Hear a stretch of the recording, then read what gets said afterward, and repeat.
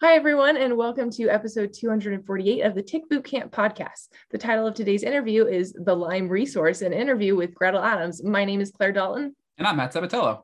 We really enjoyed our opportunity to interview Gretel this morning while she was able to tell us her story about when she contracted chronic Lyme disease. Gretel is obviously a really hard worker with a good work ethic, and she owns a flower farm. And when she got sick with chronic Lyme disease, that limited a lot of her abilities to run her farm. But she obviously didn't let it stop her. And she powered through all of the hardships that were in front of her and her suffering and her experiences with doctors. And we are so excited to be able to share her interview with all of you today. All right. Welcome, Gretel. We are so happy to have you on the Tick Boot Camp podcast. And we're just going to jump right in and get started. And I want to know all about you to start. Tell me about your background. Where do you live? Where are you from? Yeah, well, thank you for having me. I'm excited to be here. My name is Gretel Adams. I'm 36 years old. I live in Columbus, Ohio.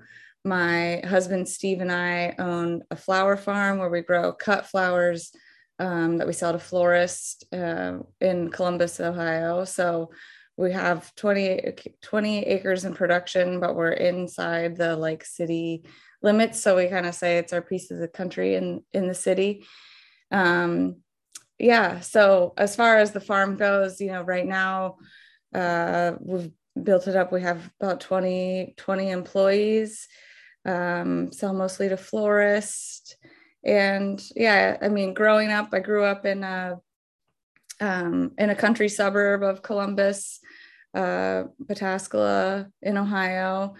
And my grandmother is from the Philippines, so I am a quarter Filipino, even though I don't look like it because I look like my dad. But that has been also a part of some of my learning about Lyme, since I am mixed. So as far as growing up, I grew up in the country, in the woods. I grew up going to camp also. So ticks have been in my awareness, from the time I was a kid. I think, are there other specific questions you had about? My husband and I don't have any kids. The business is our child. And things we like to do for fun, go see music. And, before we were farmers, we used to travel around to music festivals and stuff, but now we don't have time for that in the summer. So that's so neat. So tell me a little bit about your tick knowledge. You said that, Ohio, according to my knowledge of Ohio, it's pretty much a tick state. So what is your knowledge that you had? What did you know before Lyme disease, what you can do to protect yourself from ticks? Mm-hmm. Yeah. Growing up, going to camp was, you wear long sleeves and pants and a hat, and you check yourself when you come home. We knew it was something that you needed to be aware of. I don't know if I knew kind of what the sickness meant before I was sick. But I think that's why I was able to identify this tick is attached enough, I need to deal with it. And then when the bullseye started to develop, 10 days later after I knew I had a tick, it was something I knew that needed addressed, because of my experience of being at camp and then being a farmer. There's days where you're protected from the sun and you're fully covered, and there's days where it's over 90 degrees and that's pretty unbearable. And so it's there's kind of a balance of sometimes you're protected and sometimes you're not, just based on the work that you're doing. Yeah, for sure. I think it's so neat that you are a flower farmer. That's so unique. And I looked at some of your pictures and they're absolutely beautiful. I love your flowers that you grow. How long have you been in business as a flower farmer? This is year 16 for us. So we started farming when we were young. I was a social worker before. My degree's in psychology. And I was a social worker before. So we always kind of say farming found us. So my mom makes a joke because I used to hate mowing the lawn, and she's like, I can't believe you're a farmer. You used to like hate mowing the lawn. I'm like, I still don't mow the lawn. That's not like what makes me money. So yeah, so flowers kind of found us. I mean, the farmer we worked for the first year was a flower farmer and had been through, like, had an orchard and pick your own pumpkins and strawberries and grew vegetables, and so had landed on being a flower farmer. So that's kind of how we started with flowers. Our idea was to sort of live off of the land. So we had pigs, ducks, chickens, we grew vegetables. I made soap, we canned stuff, like did everything. And then as the business grew, the focus narrowed, and now just cut flowers to florists. We make bouquets for grocery stores.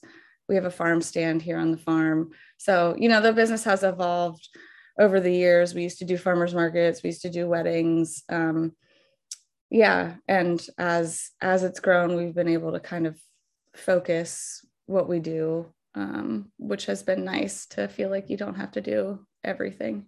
Yeah. That is so neat. And it's so similar to my family. We started out with just a hobby farm with some goats, and now we have like every animal under the sun. And I'm like, now maybe we should be flower farmers. That's so neat. Yeah, the industry is growing right now. There's a lot of new folks getting into it. In the 90s, this is a tangent, but in the 90s, our government subsidized coca farms to become flower farms and kind of killed the domestic flower industry. So a lot of flower farms in the US went out of business at that point in time. So the industry is sort of rebuilding now with the awareness of people thinking about, local food and just sort of thinking about where stuff is coming from. Local flowers over the past, few years, or in our farming career, the demand has really grown, and actually with COVID times have become even more important because imports are harder to get in. So it's been cool to kind of see the industry grow. That is so neat. So, obviously you were in business before you got Lyme disease. So tell me about like your dreams, your goals, like what were you trying to pursue with your farm prior to Lyme disease? Mm-hmm. Well, I think we never really knew that the farm would be what it is today. That's what people are like. We're on like the smaller, on the larger side of small, or on the small side of medium, I guess, in the whole like scheme of things with flower farming. But there's a lot of farmers that are kind of more just like a couple acres. And so sometimes people are like, how did it get to the size that it is right now, the farm? And I like to work hard, and my husband's futuristic and has big dreams. And so that sort of grew it to what it is today. So our goal with the farm is just to spread the joy of flowers, one, but two, also to like provide a living for our employees. So, it's been about not just us for a long time. And a lot of times on farms, people aren't paid very well. So our goal with the farm, I was told in the beginning, basically, I was going to school to be a high school English teacher. I was told to keep my day job, that there's no way that as a couple, we could both work on the farm full time and like have a successful business.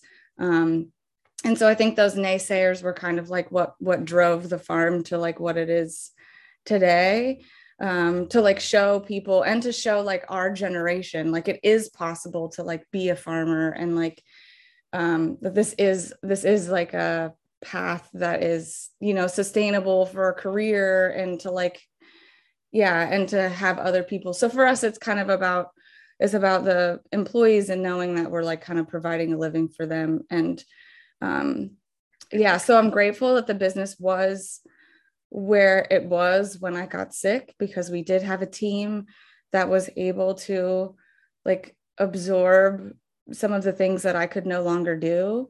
And I think that when you're a farmer, part of it is just like pushing through, like if rain's coming, it doesn't matter if you're tired or it's the end of the day, you have to like finish planting. And So I think that that mentality has served me, but also been hard to like differentiate from, where you're like, what level of like pushing myself is healthy versus not, once I got sick, you know. Mhm. Um, but yeah, that's kind of, so I guess the goal would just be to like, I guess, be an example of like a sustainable like farming business, and not just sustainable like in our growing practices, but like sustainable in that like it is a business that can provide for the people who work for us, to give back. It's, everybody works hard, so we want to like be able to give back to them, you know, what they're giving to us. Yeah, for sure. That's fantastic. I love your work ethic.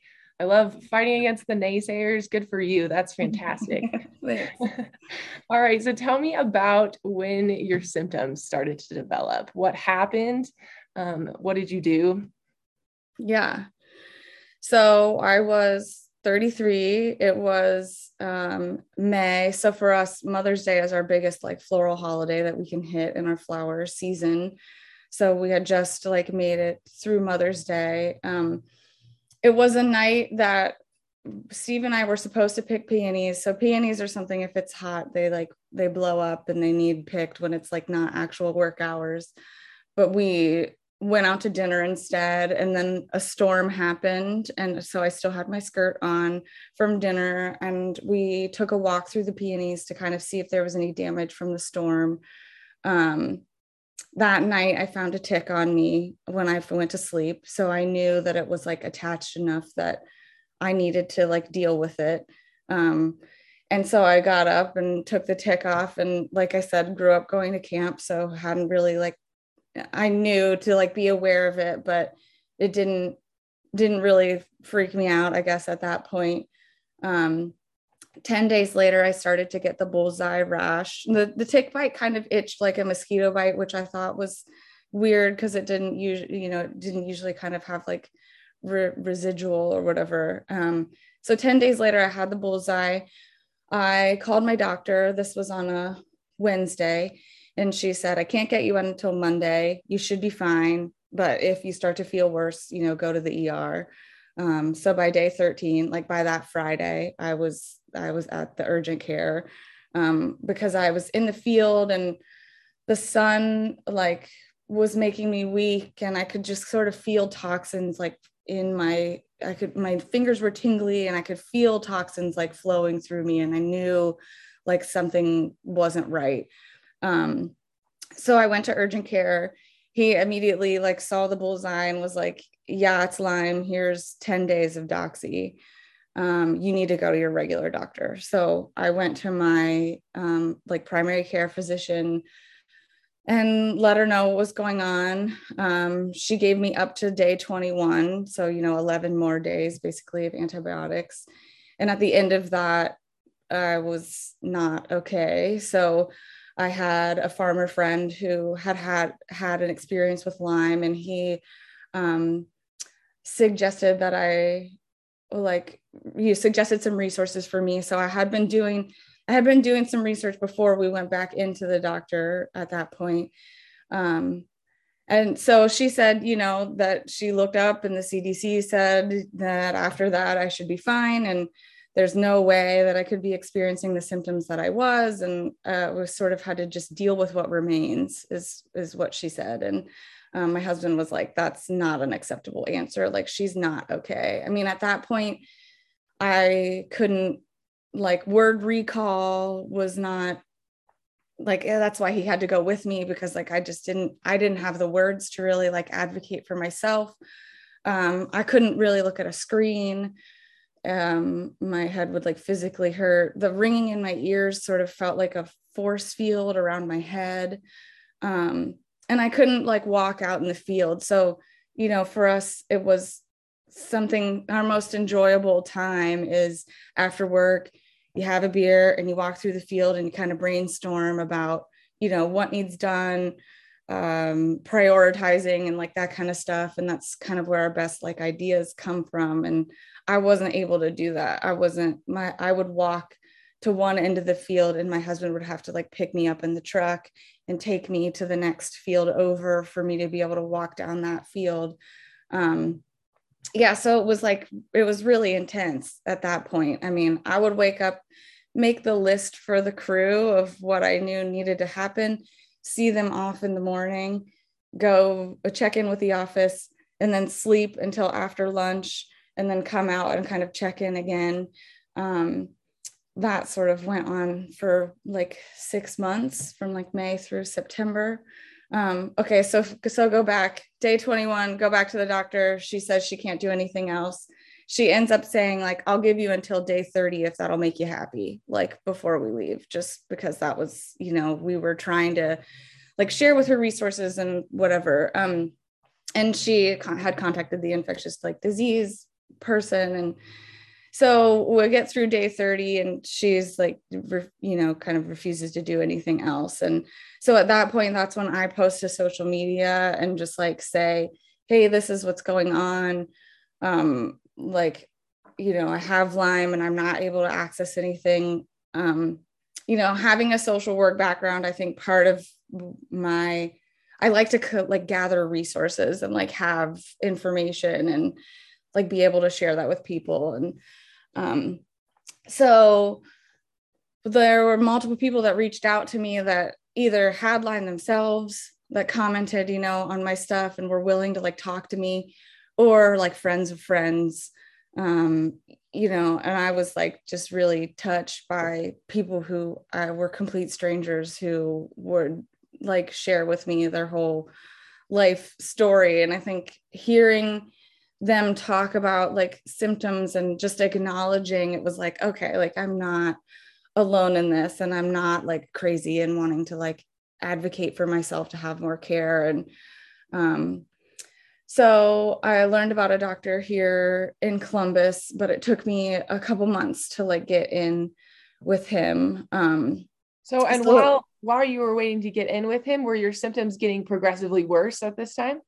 Yeah, because like it got to a point where I was having episodes where I was having like tremors, and like heart palpitations and like anxiety attacks and stuff like that.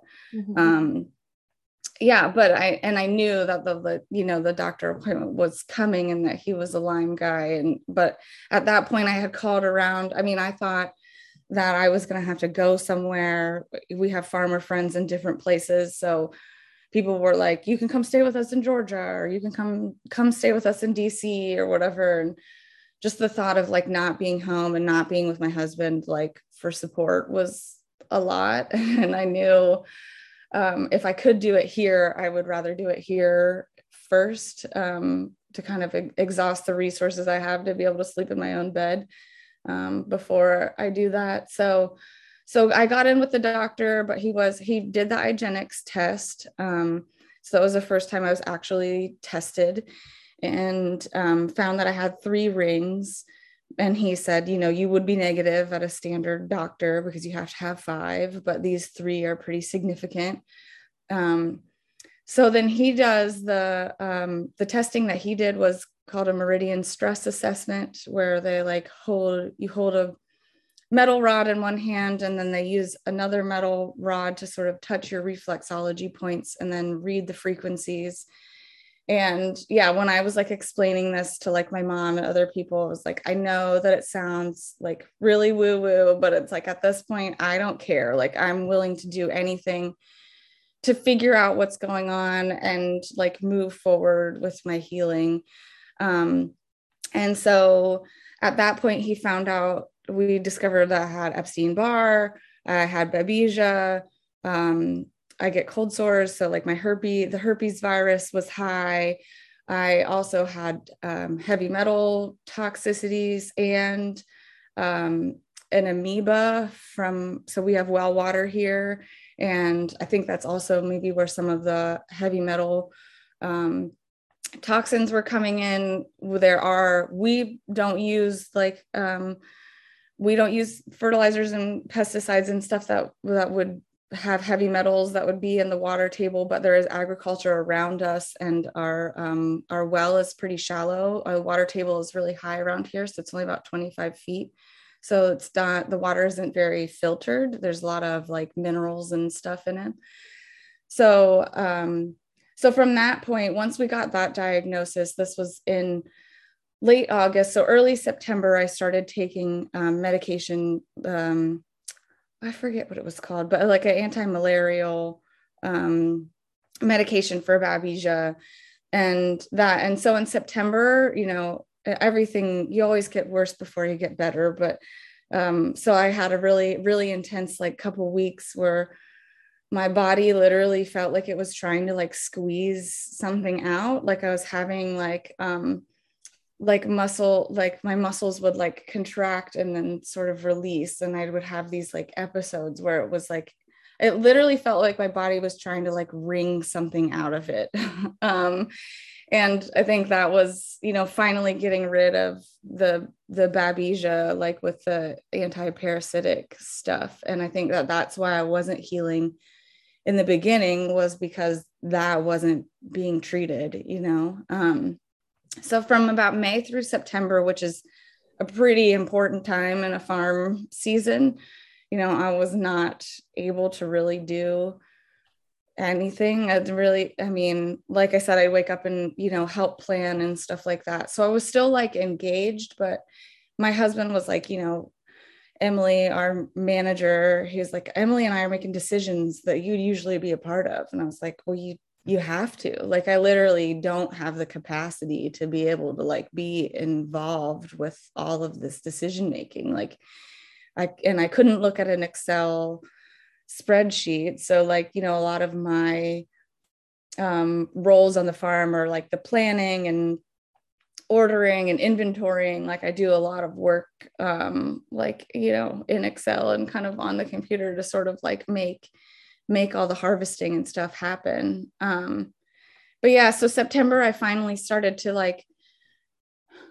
have a bit of like a breakthrough where it was like, oh, okay, like I can, you know, I could walk in the field again. Yeah, typically for us, frost happens like the middle of October. And so that means like the end of the outdoor flowers. And I just remember it was, you know, the end of September. So we only had like a couple weeks left, and just being like so sad and like not ready. You know, I'd spend as much time out in the field as I possibly could, just because I was just like not ready. I felt like I hadn't like been involved for that whole season pretty much. And yeah, I think just like learning to communicate with the team about like what was actually going on with me, since it is like invisible, you know, and yeah, communicating with my husband. We joke now and say like, you know, we've got practice for when we get old, of like how to take care of each other and like communicate better about it. I mean, we're still learning, but I remember one of my very first Lyme friends that talked to me, you know, talking about the effect that it had on her relationship, and saying like, you know, if you can learn to communicate, whether that means you need to go to therapy or whatever, like that's the most important part. And I think that having a business together and having to learn, you know, some of that already, this was on a completely like different level though, you know. I think because I was always, you know, I was raised to push through. I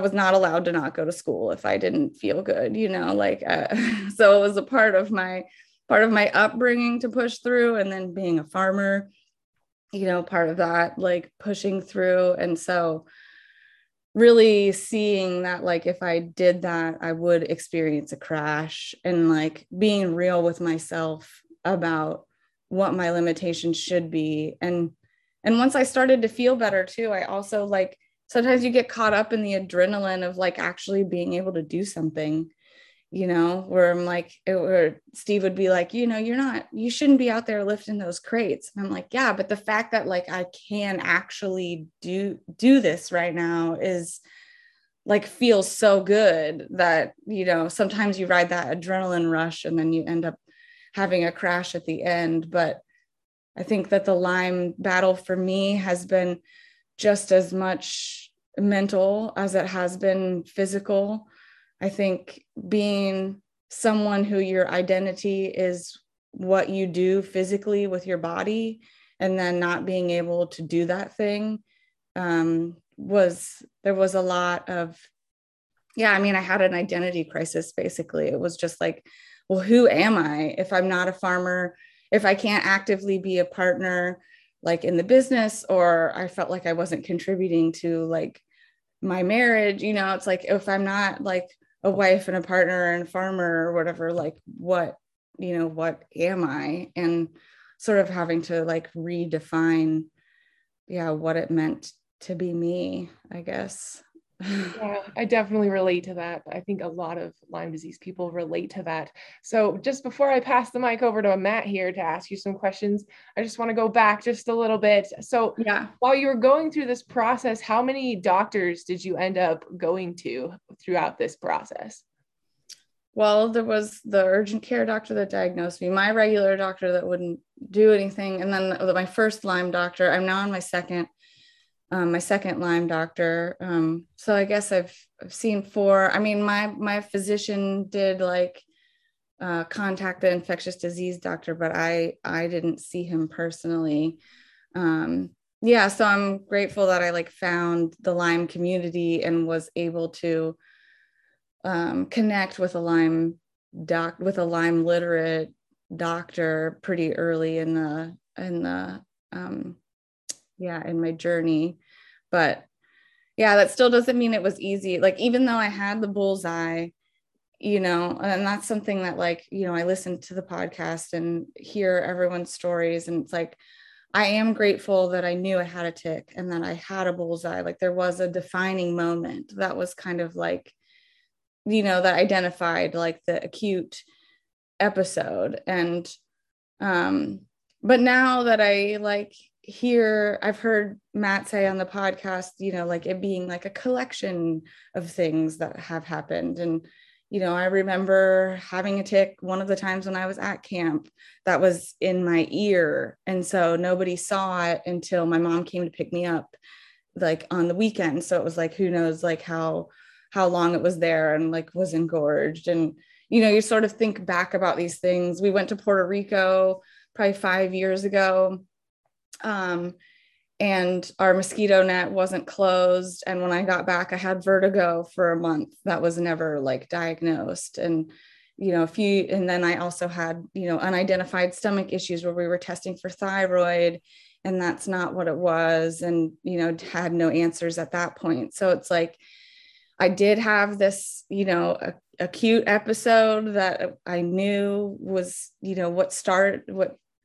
what was the beginning of my discovery about it. But it is kind of like looking back, like who knows if some of those other things like were a part of, either what made my body vulnerable enough at that point to like suffer such a severe infection, or now knowing what I know, with my second Lyme doctor, we've done a lot more testing, and have found like Q fever and dengue fever and 2 different kinds of pneumonia and like mycoplasma and all of these things that she's saying, like she's seeing old antibodies and new, which means at some point in my life I had those before and they've been reactivated. So it's like, I don't remember having mono when I was a kid, but potentially I had what we thought was the flu and it was just like never diagnosed, or like who knows. So it's like now knowing what I know about how things continue to live in your body, it's like I don't, who knows if there was a point before this where Lyme was a part of it. I don't have that answer. Yeah, that is so relatable. Me and my mom are always thinking back and like when did this really start? When did it really start? And I think a lot of Lyme disease people do that. I just want to ask one more question. You talked about meridian stress assessment and that you went and had that done. I think it would be very good for our viewers to know, like, where did you go to have that done? That's a huge part of my healing journey is meridian stress assessment. But for me in Utah, it was really hard to find someone that would do that. Like we basically heard about it from someone that was like a doctor that was like traveling like to Utah that wasn't even from Utah. So like which doctor was it? Lyme literate, a holistic doctor? Where did you go to get that done? So I saw Dr. Larry Everhart. He's in Powell, Ohio. And he was originally, just a primary care physician, just a general practitioner. And 20 years ago, his wife got Lyme. And so this was something that he heard about in their research. And he said, at that point in time, this doctor who did that test, everybody talked about how he was crazy, but all of his patients were getting better. And so he started doing that in his practice, basically to heal his wife, was like how it started. So, and I think, we learned a lot, I think. And I know people who have seen him and, felt healed when they were finished or, in remission. He was continuing. I had been on antibiotics for over a year, and he was kind of continuing for that to be the method. And my body was sort of feeling like it needed a break. So, I wanted to try something more herbal, and my gut, I was having issues. I had an IUD. So this is another thing that I think maybe isn't talked about very much in the Lyme community. People talk about like metal in your body or whatever, but I had an IUD, and I was having really bad like yeast infections from being on antibiotics. And no one could really, Dr. Everhart didn't really want to talk about kind of like female issues. Or I just wasn't comfortable talking with him about it. I'm not really sure. And I was kind of like in between doctors with the OBGYN. So like I went to Planned Parenthood and they diagnosed it, but then my regular OBGYN was like, well, that's not what we're seeing. And so I was taking diflucan and kind of like trying to fight it. And so I got my IUD removed, and found out that it was actually bacterial infections that was happening and not necessarily yeast infections. And so I think that's why like the diflucan wasn't really helping as much as they thought it was going to. But I had a copper IUD, getting the IUD out like made a huge difference. And so I wanted to sort of have like a period where it was just like cleansing myself and not being on antibiotics. And so that's when I switched doctors, because I found out about another doctor who was in Ohio, and somebody said, I heard when you go in her house, you have to take off your shoes, and it's all about like energy, and people call her the witch doctor. And was like, okay, that's where I want to go. So, and I had heard about a couple people who had seen her who felt like they were healed afterwards. And so I started with Dr. B in January of last year, and also started hyperbaric oxygen treatments. And so we started with ozone, and I was trying to do ozone actually Thursday. So we have Fridays off in the winter. So I was trying to like do my ozone treatment on Thursdays and have Friday, Saturday, Sunday to kind of like heal and then be ready for work on Monday. And that wasn't really happening. It was too intense, and it wasn't enough healing time. And I wasn't really feeling that sort of like feeling better after feeling worse that I had experienced with other stuff with Lyme. And so we decided to go with the oxygen treatments. So it kind of like went herbal and went to the oxygen treatments at the same time. Did mold remediation in my house. We got water filters for the shower and a new reverse osmosis system, like for drinking water, just trying to really like, winter is my time. Being a farmer cyclically, winter is my time to sort of focus on healing more. So I was doing the oxygen treatments, but it was 4 days a week and took, 3 hours because it was like 90 minutes at the deep dive or whatever, that pressure. And it takes a long time to get up to that pressure for manage your eardrums. And then I was doing sauna afterwards, and I could feel things releasing, like in the sauna.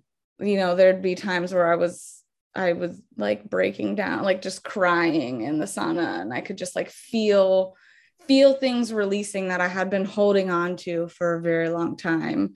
I think the mold remediation helped as well. We live in a house that was built in 1928. And when additions were made to the house, airflow, I don't think was considered. So, the basement had mold and the attic had mold. So I was doing that for a while, and then the farm season hit. So I quit doing the oxygen treatments. We did all the tests where we found that I had Q fever and dengue fever and, all of those things that I sort of listed off. So went back on to antibiotics at that point. It still have, a big herbal protocol. And this winter, I decided to focus on the mental health part of my healing. So I think that, I've listened to podcasts and just other resources where people talk about that being an essential piece of the puzzle. And so that's where I'm at right now. So on antibiotics, still doing lots of herbal supplements. The detox stuff is the hardest for me just because it has to be on empty stomach, and it's hard to like figure out how to fit that into your life sometimes. So we did buy a sauna for our house, which has been really nice, and I have to pay to go somewhere, like an infrared. So this winter, I've been doing the infrared sauna, and my husband and I are in couples therapy, and I'm also in like personal therapy. And that has been really helpful also. So, I mean, there's been a lot of things like in the journey. I feel like everyone's story that I've heard, that I've listened to the podcast, it's like pieces of a puzzle that are going together to figure out what works for you. Like there's no like silver bullet answer. So still in the discovery process and trying to figure all that out. Gretel, I have so many follow-up questions with you and Claire. I mean, it was brilliant. You gave us so much good information, but I want to follow up on a few of those items. So, this whole mental health component and the emotional component, you really talked about in great detail. And thank you for being so open and honest and vulnerable with us about that, because I know it can be a hard thing to share. But you did mention that Lyme disease is as much mental as it is physical, you said earlier.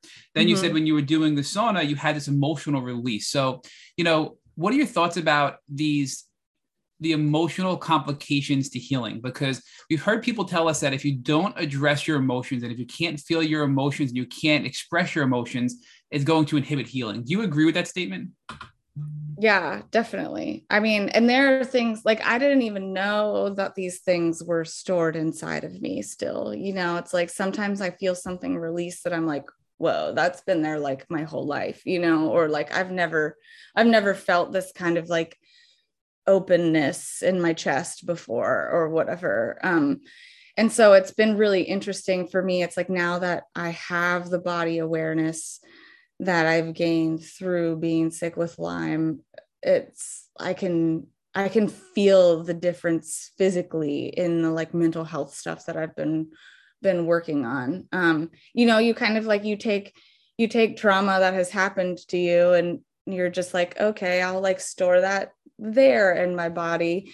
I'll compartmentalize this situation and hold it in the back of my shoulder or in my neck or in my chest or, wherever it is that you hold those things. So like part of the work that I've been doing with my therapist is like, when you feel something, like actually like doing a body scan and like figuring out like where it is in your body that you're feeling that. So something that I've learned is that I have had to, I bottle my emotions up. I'm pretty like neutral, in the face of crisis or whatever, like I'm pretty neutral. And that's because like I'm holding it all inside. And so for me, a lot of my stress and trauma is, held in my chest and in my throat and like kind of in the back of my neck, with Lyme also with the back of your neck, like, you hold things there, the bacteria and stuff. So lymphatic drainage massage and cupping have also been like an essential part of that to like actually try to get some of those, going through the mental health part of it, going through the therapy to like release and then using the sauna and like lymphatic drainage massage and cupping to sort of like help sort of get those things out that you've just released from your body. So, Gretel, do you think that it's a crossover or a mix or a blend of physical and emotional, meaning that your emotions are causing you to have real physical things? Because we hear from many people that they have real problems, inflammation in specific parts of their body, or they have, they constantly get herniated discs in their back. Do you think that those physical presentations are possibly a result of, emotions that are being stored up? And we know when we get emotional or if we bottle up our emotions, we can get tense and we do things physically that can then trigger those types of things. So I think they're so interwoven, those two things. I mean, what are your thoughts on that? Do you think that it's really just purely emotions and mental health, or do you think that there's a physical overlap or cause and effect scenario there as well? Yeah, I think they're very intertwined.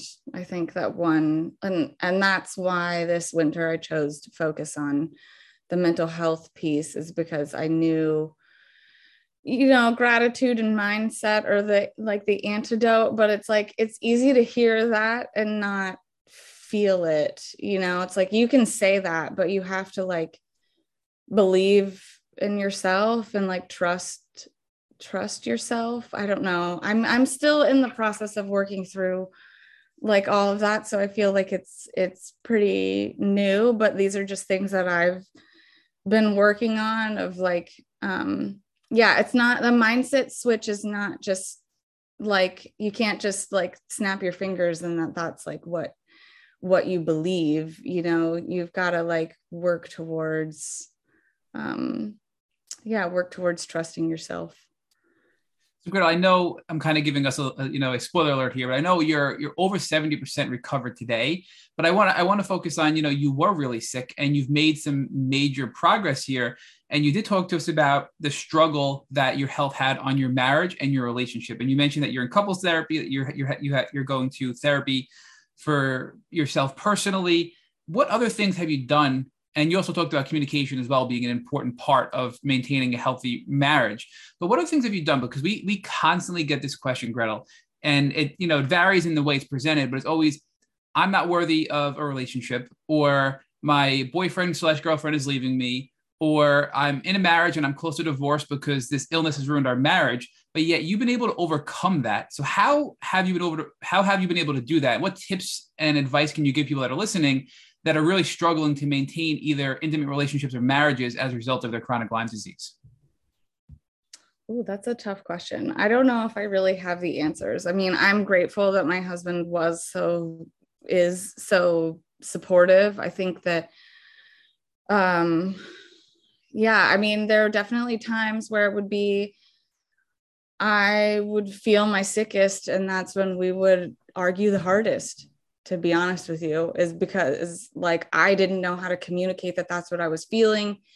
And I felt a lot of guilt and shame about not being able to be in the relationship as I was before, which would lead to me getting defensive. And there were definitely some big fights in the process. And there were times where I would say, which I was wrong, but I would say, sometimes I think it'd be easier if I was single. And it's like, I had COVID. I went through isolation where I was literally by myself for 10 days, like in a different house, and felt terrible and had nobody there. And that showed me like, I didn't want to be by myself. I learned it gave me an appreciation of,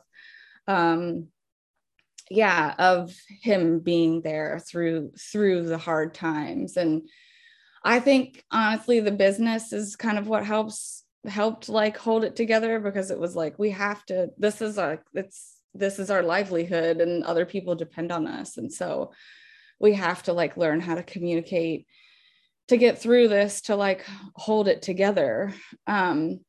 Yeah, I think that my husband had also been previously through therapy, and so was open to talking about stuff. He's actually way better at talking about feelings and stuff than I am. So I think that he helped kind of bring some of that out in me, and also learned to kind of give me space sometimes when I needed it. So there would be, I've been doing like CBD Epsom salt soaks. I decided I'm not calling them a bath, because I'm not in there to like bathe and like it's enjoyable. It's like an actual like medical, like my body hurts and I need to like soak in Epsom salt. So that's brilliant, by the way. I love that.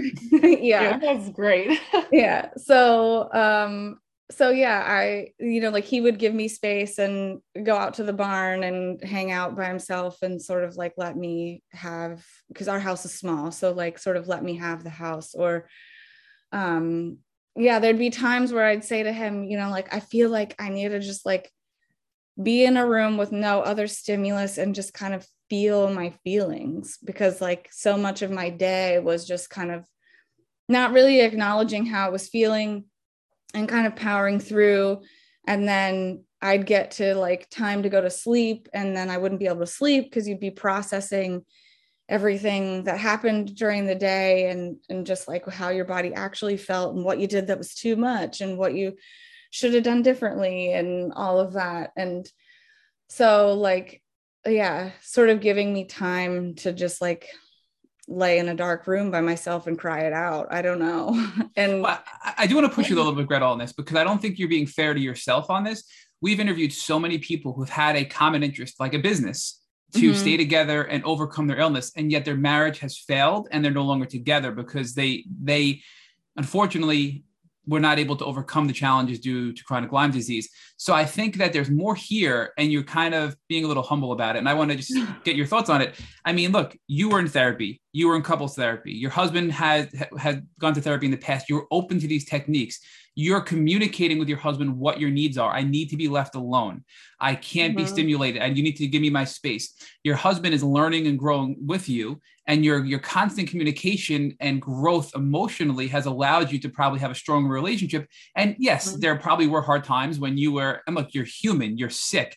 If you're saying things you regret, that's life, right? Where nobody's perfect. But I think you need to reflect back on what happened and realize how strong you are and your husband is to get through this, because not many couples can get through a chronic Lyme disease journey. And I think that it's much more than just your business that held you guys together throughout all this. Yeah. Well, thank you for saying that. Yeah. I mean, I think that him being supportive and just like, now that I look back, now that we're like reflecting, you're like, wow, like that really was. And I think when you're sick too, and he's like, this is hard for me too. And you're like it's, it's hard to see each other's perspectives of like how it could be harder for him than it is for me when I'm the one like experiencing the symptoms, but it is also like affecting his life. And, like I joke, but it's not really a joke, but like, I was sick. I was really sick for a year before COVID happened. And so I'm like, oh, I was already like living this lifestyle of like not going out and like not seeing people and not being able to do the things that I used to be able to do.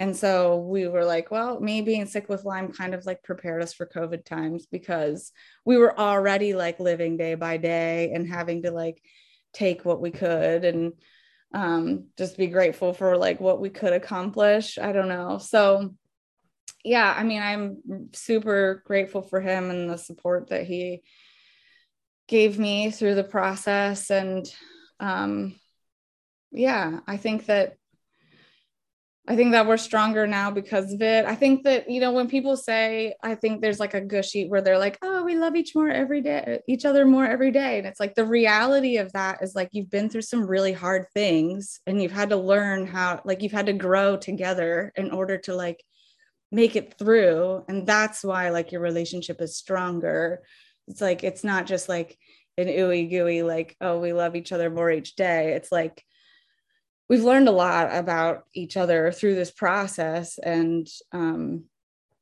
yeah. And so that's why like the relationship is stronger, is because then you take that into the next hard thing that you deal with and learn about, you know, how to work together. And, you know, we've been together for a long time. I was 19 when I met him. So was in 2005. So we've been together now for 16 years. And so, you know, you either grow together or you grow apart, I think, when you meet somebody that young. And so I think the fact that we've already like been through that, you know, the farm, we were young when we started farming too. And so in the beginning, you know, I used to resent the farm for making me grow up. Now I'm grateful that the business is where it is today, so that it could, you know, absorb me being sick and needing my role to change and stuff. Yeah. So I think that a lot of the struggles that we've been through kind of in that way sort of helped like prepare us too. Yeah, I'm sorry to interrupt again, Gretel. I just, again, I don't think you're being fair enough to yourself. You're identifying circumstances which resulted in your successful relationship and business, and it wasn't the circumstances. It's you. It's your husband. It's the way you've communicated. It's the way you've been able to identify how to overcome these horrible obstacles put in front of you because of this disease. So yes, were some, you know, situations put out in your favor. Some, maybe you started your business early. Many other obstacles were thrown your way that nobody else has to experience. So I think, again, reflect on that. It's not just because you started your business early that you're successful today. You would have been successful today regardless of when you started your business, because of how you are and who you are and your drive, right? I mean, one of the things that I credit. Yeah, and again, I feel rude interrupting, but I just felt so passionate to tell you, like, you're not being fair to yourself. And you know, here we are. You talking about, well, why are you successful in your marriage? This is a really important topic. So you told Claire earlier that you like to gather resources, and that as soon as you got sick and you were treated with antibiotics and you weren't better, the first thing you did is you contacted your farm friend who had experience with Lyme disease, and you said, give me all the resources you have so I can learn about this. And the more information and knowledge you arm yourself with, the better you are to communicate and figure out what you need to do to get better. And I think that helped your marriage as well. That helped you in your healing journey. So on that note, can you just share with us, do you recall some of the resources that your friends shared with you? What were they? Websites? Were they books? Were they blogs? Were they studies? Were they doctors? What kind of resources were shared with you early on that helped you gain all this knowledge to move forward and continue to heal, despite your doctor telling you, according to the CDC, you're healed, and I don't believe that you're still sick, which is ridiculous? Yeah. There was a movie, now I forget what it's called, Under My Skin, that was suggested to me. That was also like very terrifying at the time, because I had only been sick for, you know, a couple of weeks, and I was just like, so now when I like refer that to people, I'm like, make sure you watch part 2, because that's like where like the successes happen, and you're like, oh, okay, like I can like heal from this, because it's kind of scary in the beginning to just, I think, to learn that you need to be your own advocate, and that doctors don't know everything, you know, was a big like learning thing for me. And also to learn like how political or, you know, bureaucratic, like just like trying to get access to care was. I wasn't really prepared for that. When I got sick, I had no idea that it was like that. And so I think that's why my friend, Steve and Mandy from Three Porch Farm, they had both experienced it. And I remember his first email to me was sent like double spaced. And it said, like, I know that reading from a screen can be hard for Lyme people, you know, and so that's why. And that was like, even that little thing where you're just like, oh, wow, like he totally gets it. Like, because even the email with the resources that he sent to me was double spaced. So yeah, watching Under My Skin was the first thing that I did. Dr. Stephen Phillips and Dana Parrish like had some YouTube videos. So watching those things. And I think just like hearing people's stories. So that's how I found my friend Deanna, is how I found Dr. Everhart. She had done hyperbaric. And so that's how I found that like resource, doing the ozone and stuff. She had tried this like this brain pill that was basically like cow brain. And so the idea was like, you ingest something healthy of that organ, of the thing that's bothering you the most.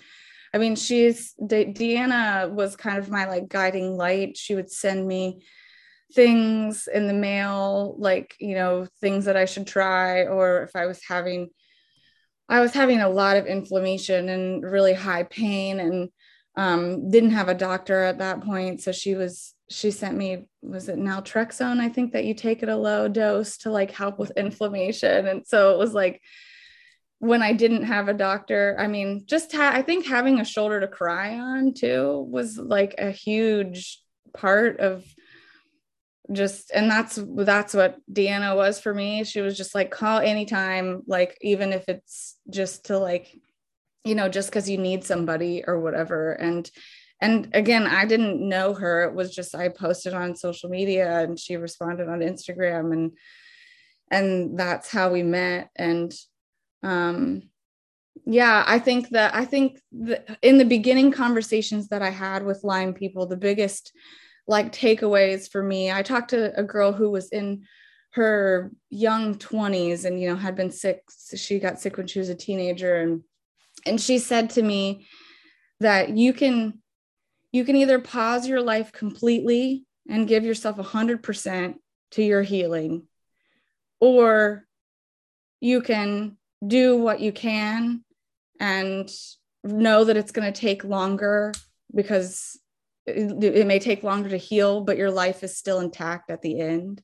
And I think for me, I like needed to hear at that point, I was like, do I need to go away and like be in some kind of inpatient like treatment or whatever? And so it was just like hearing, she was so like young at that point and had dealt with Lyme at so young. But like that like statement was so wise, of just like, kind of figuring out what the balance is of like how much, because I knew I couldn't just like, well, Lyme can be a life interrupter. And I had talked to people before who were like, yeah, I had to quit my job and move home. And just trying to figure out like what level of that worked for me. So I feel like that piece of advice was like, was something that helped like guide me. And also the lady who told me, that her relationship suffered because of it. I think just like having that awareness of like, I knew that I didn't want that to be the result of my illness, and so really like putting focus on that. I got Dr. Buhner's like herbal book. I was suggested to an herbalist. I did some muscle testing. That's how I found out that my diet should be different. So I'm still not the best at it, but dairy, gluten, soy, and sugar are, I say gluten light. So I'm not, totally, but learning that stuff through muscle testing and the metal toxicity.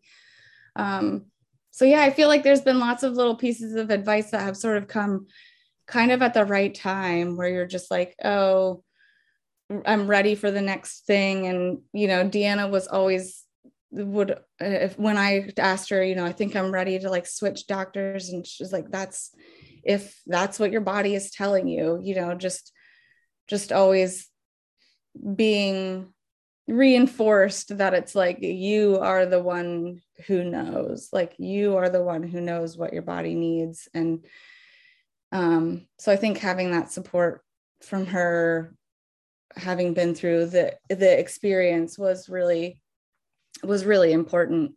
And I think, and then I, posting on social media, whenever I post and talk about it, it's other people reach out, and I like to gather resources. And so if someone says, I'm a Lyme warrior too, or whatever, then I'm like, please like DM me your story, because I would love to like hear more, and if there are resources. So I'm still open to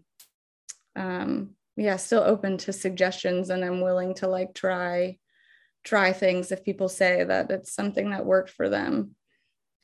I think it's beautiful though how you've come full circle. And Claire's going to talk to you a little bit about this in a little bit, but how you were the one reaching out for support, and you had Deanna, you had this young woman, you had this other woman to talk to you about relationships, and how your journey was made a little bit easier because of them. And now today you're doing that for others. I mean, that's a really beautiful part of your story that we're going to get to in a little bit.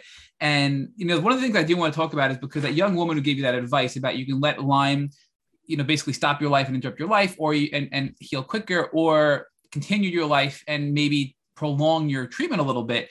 I'm curious what your thoughts are on this. I wanted to dig a little bit deeper because you did share with us earlier with Claire that you felt like Lyme took away your identity, and you had to redefine your identity. You were a farmer, you were a wife, right? You were all these things, and you felt like they were taken away from you, even when you were trying to persevere and do them anyway, based on this young woman's guidance to you. So do you think that you're going to be different regardless because of what you've been through, but you want to be able to maintain as much of you as possible? Just give us a little bit more about that, because I struggle with that concept of most of us, when we're through this journey, are better refined versions of ourselves, but it sounds like you were trying to grasp onto who you were and not lose that as well. So does that make sense? Mm-hmm.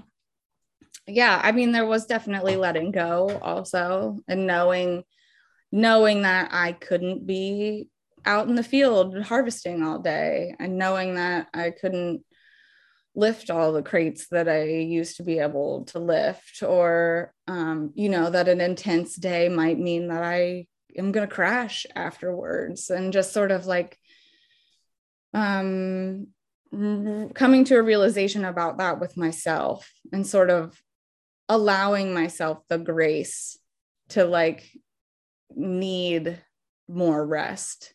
And that's something I still struggle with now, because I want to be out there with the team doing the hard thing. I don't want to be just the one like managing and just like setting it up and walking away and being like, okay, you guys can let me know when you're done with this hard thing, you know? And so, yeah, there's definitely still times that I push through when I shouldn't, but it's like the team needs me. And I think recognizing that I still am all those things, even though I can't do the things that I used to be able to do. Like someone said, I mean, I found Lyme people on social media, and actually finding the like chronic illness sort of like community, I think is also what helped, like kind of, just like focusing on the things you can do instead of things that you can't.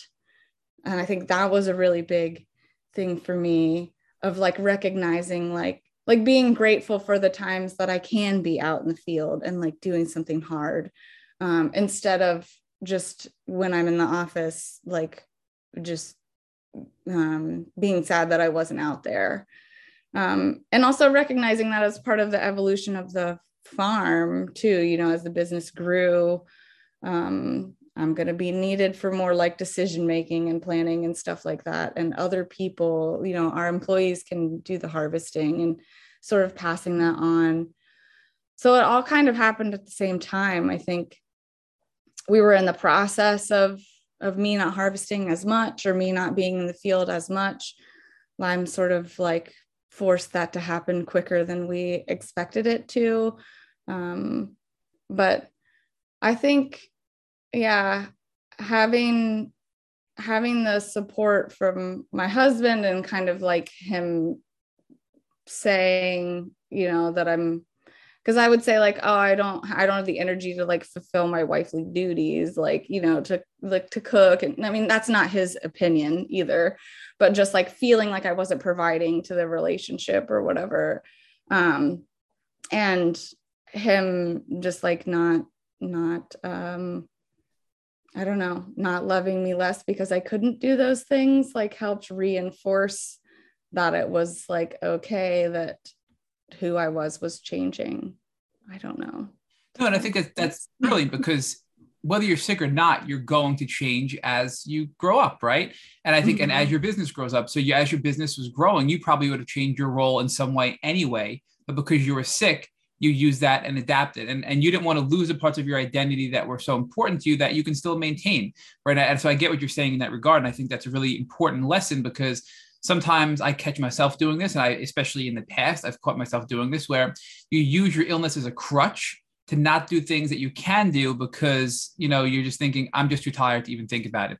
And you sort of lose who you are and who you can be and your potential because of your illness. So I totally get what you're saying there. So I do want to pivot back though. So just to kind of just put a high level over what you did to treat. So, I mean, you had 21 days of antibiotics and really did nothing for you. Then you waited a month. You went to this Lyme litter doctor for about, I think it was 2 years you treated with this Lyme litter doctor. And it was Babesia, which was the game changer for you. So it was the anti-malaria medication you said, right? Which really was, when you did that, you started to feel better and you started to feel things kind of getting activated and coming out of your system. And that was the first game changer in your healing, right? Mm-hmm. Yeah. So, but you did describe how when you started the Babesia medication, you actually felt the toxins flowing through you. And that's a really powerful way to describe it. So can you explain to us what did that feel like, right? Because I think we've all felt odd sensations and things going on with our body with Lyme disease that we've never felt before Lyme. So how can you explain to our listeners what that was like when you actually felt the toxins flowing through you? Like kind of like how your fingers, like if your arm fell asleep or whatever, that tingliness that is like, as it's kind of waking back up, like that uncomfortable, like tingliness, that's kind of what I was feeling.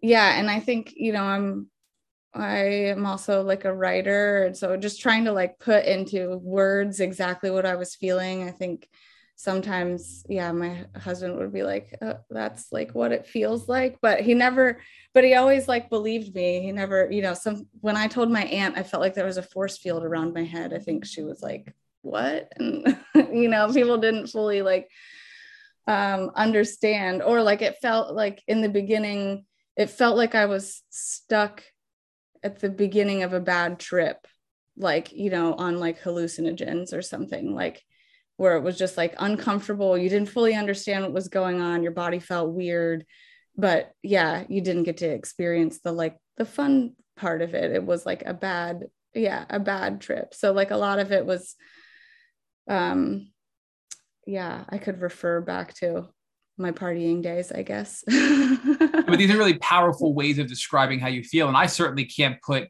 to words these feelings. And as you're saying these things, like the force field around your head, I'm like, wow, I know what you mean by that. Right. So I think that's a skill that you have that I certainly don't, to express how we're feeling and help people understand a little bit where we're coming from.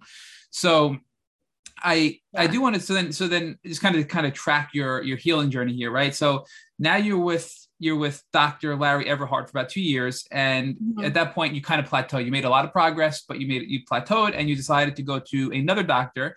And that was Dr. B you referred to them as. And is that Dr. Valeria Basil-Wicks? I'm probably mispronouncing her name. Yeah, that's why we call her Dr. B. I don't know how to pronounce her last name. Yeah. It used to be Dr. Ritchie, and now she's Dr. Basil-Wick, I think is how I say it. Basil-Wick. So with Dr. Basil-Wick, you went beyond just the Babesia and the antibiotics, which you were on with Dr. Everhart, and you started to do things like more herbal therapies, ozone, hyperbaric oxygen therapy, and even mold remediation, because you probably realized that mold exposure is a chronic immune suppressor and you needed to remediate that to allow yourself to heal, right? So did I miss anything, any key parts there that you did as far as treatments or, chronologically what you did in your healing journey? Well, I talked about it a little bit, but the lymphatic drainage massage and like cupping. So we have a friend that worked on the farm and then became a massage therapist. And so she was learning about lymphatic stuff as she was practicing on me. And still now when I go in, she's like, oh, I learned this new thing, and we're willing to like try. But I think that was really helpful. When I took tests, I learned I had the MTHFR, the genetic, basically the genetic predisposition to not detox very well. And so the lymphatic drainage stuff helped with that. And in the beginning, we didn't know, not to press as hard like you would on a knot in a muscle. It just needs kind of like, it's not like you're digging into like a muscle knot. It's, more gentle stimulation. So and I was probably holding on to a lot of toxins, but in the beginning we would do that. And then I'd be in pain that night and I would herx.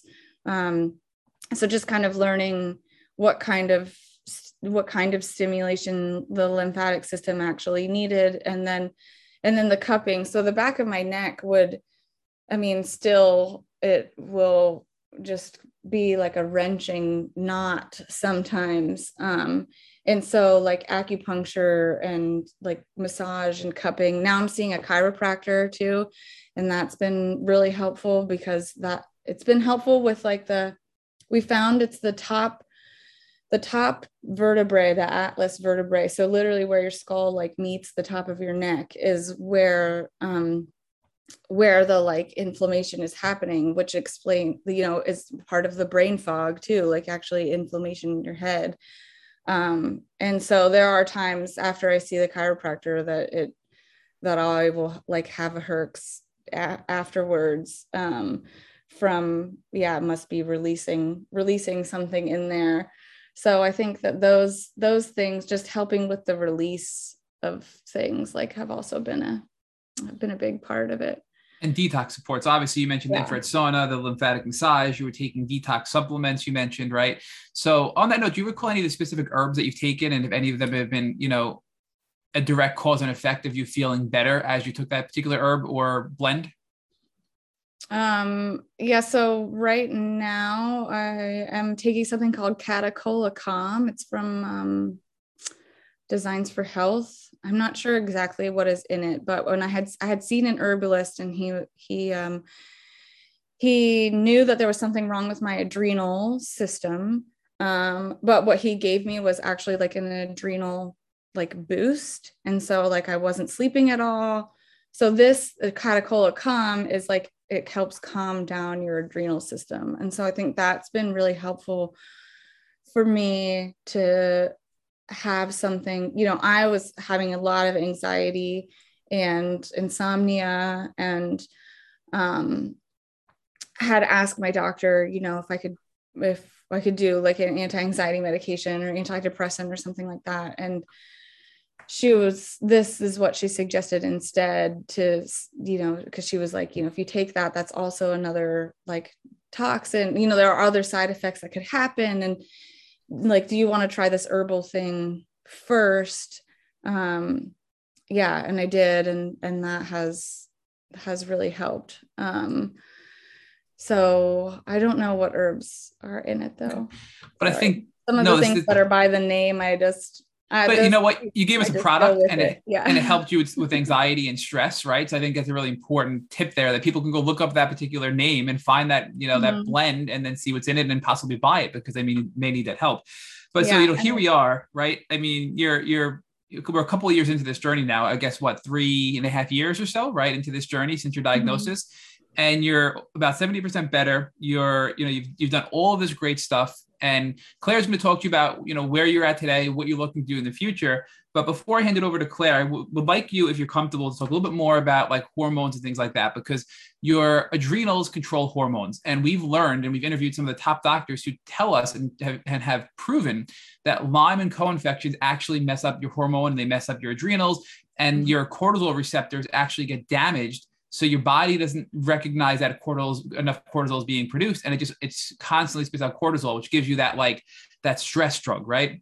Mm-hmm. So when you talk about things like your adrenals and your HPA balance, that's how people are able to to really balance out their hormones. But on that note, you did talk about things with you had an IUD in, which was causing you problems with heavy metals. You talked about you had I think it was a depot shot, right, as well, which caused a flare for your Lyme disease. And there are a lot of feminine related issues that Rich and I frankly just can't relate to or speak about on this podcast. And it sounds like you're very open to that. So if you're comfortable, is anything else that you're willing to share with, maybe have a discussion with Claire before she picks up on where you're at today, that can be helpful for our female listeners? I mean, we've identified, unfortunately, a large subset of the Lyme community suffers from endometriosis. We've identified that a lot of things like depot shots, we have other guests tell us this, have been major flares for triggers. And this IUD piece is a new piece here as well. So if it's not too much information and it's not too personal, if you can share any tips you have in that area with Claire, and she'll pick that up with you. Yeah. So I think that, saying 70% healed, I think I've been saying that for a couple years now. Like, something I've realized is like, you don't realize how sick you were until you start to feel better. And so there's times where like, that's why it's I think I'm 75% now, but then, once I start to feel better, will that perception of how well I actually am right now change? And something else that I've talked with my husband about is like, I'm obviously not going to be my 33-year-old self that I was when that was the best I've like felt about my body at that point in time, as far as like physical fitness. And so like, what is the expectation of like, what is healed? Like it's hard to put a finger on like what percentage you actually feel, because it's like, what do you expect 100% to look like for you? I don't know. So that's been like an interesting thing that has, that I've been thinking about a lot since I filled out your questions. But yes, I think that I was, I guess, surprised that I guess I shouldn't have been surprised, but there wasn't a lot of information out there about sort of like birth control methods and sort of like for women, because I know that there are a lot of women with Lyme.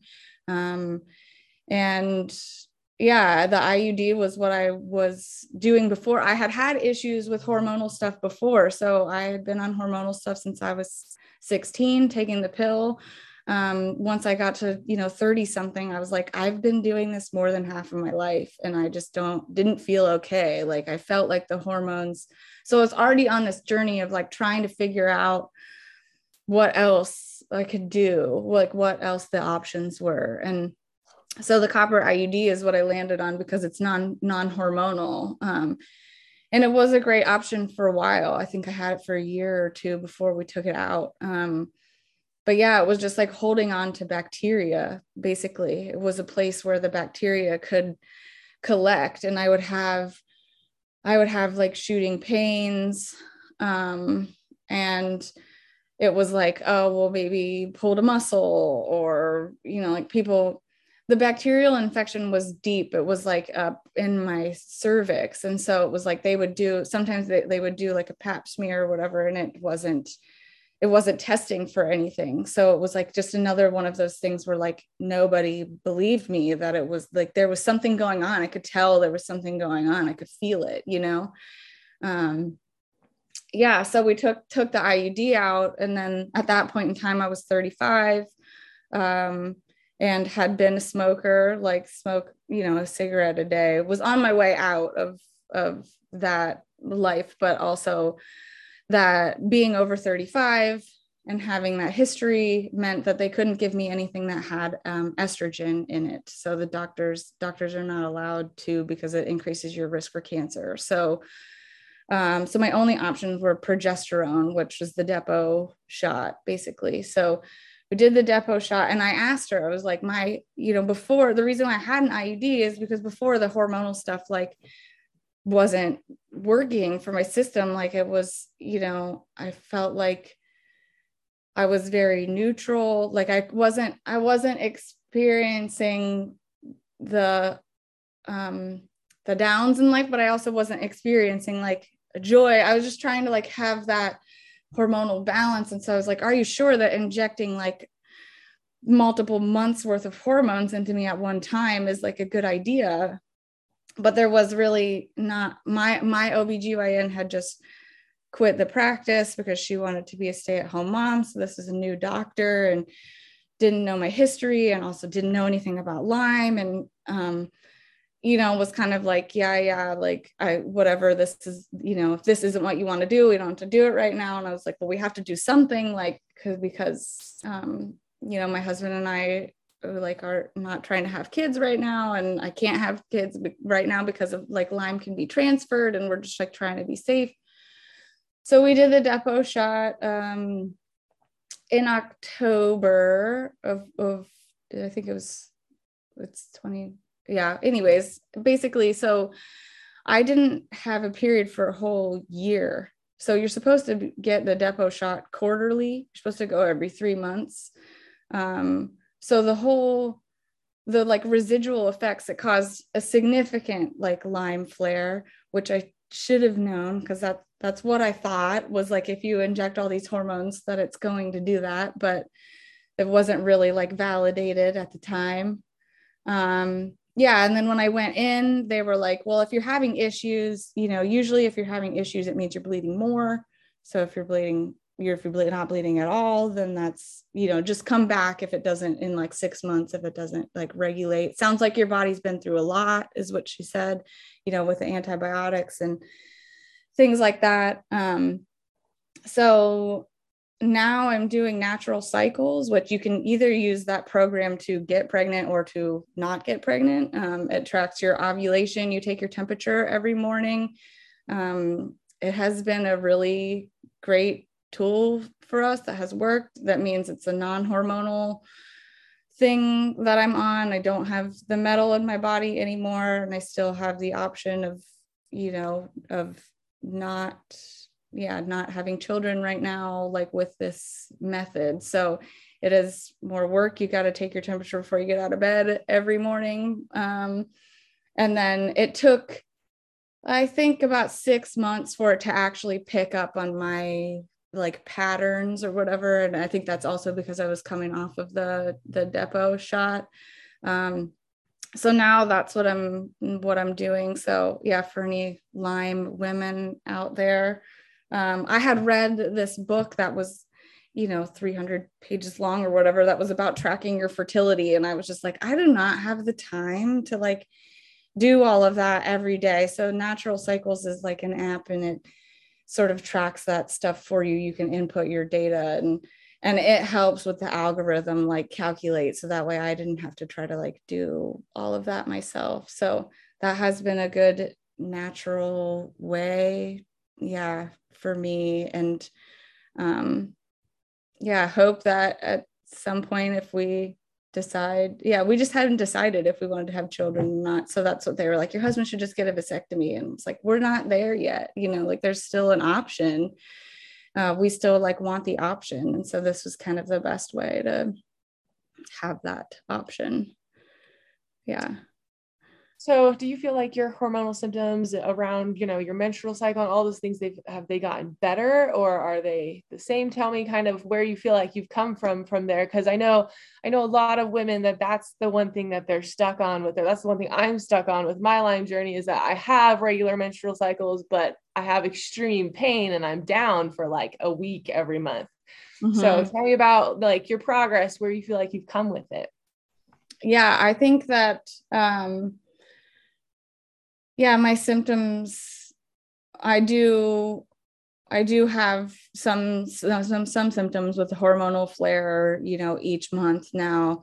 I mean, just yesterday I had to go in and take a nap after work before we like hung out with our friends or whatever, because it was just like I was exhausted and in pain. So that does happen where, I have cramps and like bloating, and kind of back to natural hormonal swing situations, but it's better than what I was dealing with before. And, I had what we thought was yeast, like a bad yeast infection, but ended up being bacterial or whatever for like 4 months. So that's like, now it just is like, well, it's a few days of like feeling bad, but at least it's not that. So that's kind of where I'm at right now. So I do have a swing, and an emotional one too, a few days before the period starts, but it's better than what I was dealing with before. Right. So it's kind of the best of the options that exist out there for me right now. Yeah, for sure. I'm so glad that you've seen improvement. I think it's so important that we talk about things like this, because I feel like women have this ideal that we're not supposed to talk about those things. Those are like the sicknesses you don't talk about. And that's definitely how I felt growing up and having all these issues. And then realizing that it's okay to talk about these things. And so I think that's really going to help our listeners who are women who suffer from these things to realize that this is like almost normal that women struggle with this. So thank you for sharing your story with that. I think that's awesome. Yeah. And I've talked to a friend who has had a baby, and it's like, I was like, I'm just afraid that my body's not going to be able to do that. And, we know that right now I'm not in remission yet. And so it's maybe not, it's not a right now thing, but she was like, you'll also be surprised at like what it will heal to, like, as just like knowing what your body can do kind of, and like how healing that can be. And so there's potential that that's in our future. We'll see. We'll see how Lyme goes and, what we decide, but the business has been our child so far. So for sure. Well, that kind of takes me into the next question, talking about like, I think that is in your future. I think you have hope. I think there's always hope for these things to be in the future. Yeah. So part of my message from the beginning of when I started my Chronically Beautiful Life blog was to say that I don't like using the term chronically ill. I don't like saying that I'm chronically ill. I like to say I'm chronically beautiful. And then I tell my story. And so I want to hear from you.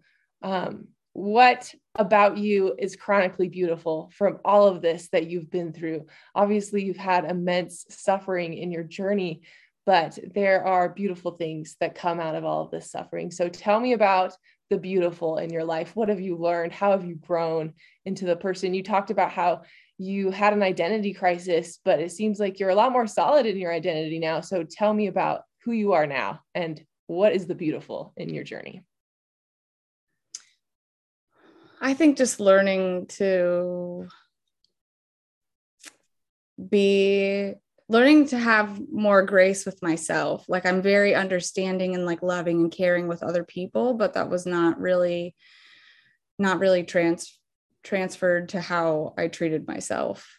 And so I think that is part of it, and being open to asking what I actually need, instead of kind of powering through. And I think that talking about it, like, is if one person can like feel any better by hearing me talk about it. And I think that's why I share about it on social media and stuff, is like, yeah, I've learned so much from others. And that's how it was like in the farming world too. Like we've learned so much from like mentors that now we teach online classes and, speak at conferences and stuff. And so it's like that also happened with the Lyme world, where it's like, I learned so much from other people who were just willing to share that.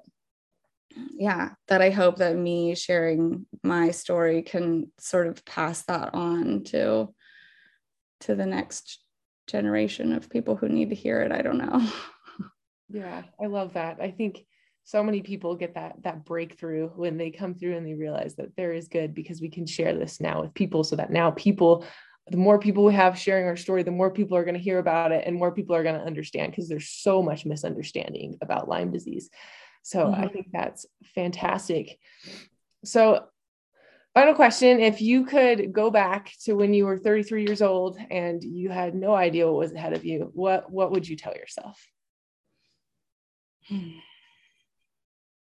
To be grateful for the body I was in. Like, I think that's something that I realize now I took for granted, was being able-bodied, and just like knowing that things will change, getting older, but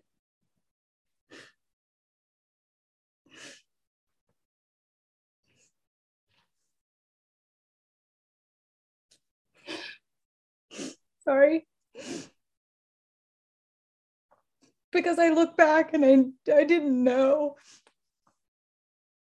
I definitely took for granted like what my body was capable of.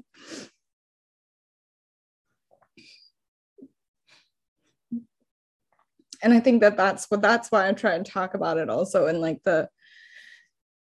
in the farming world, where it's like, it's a high pressure job and your body depends on you.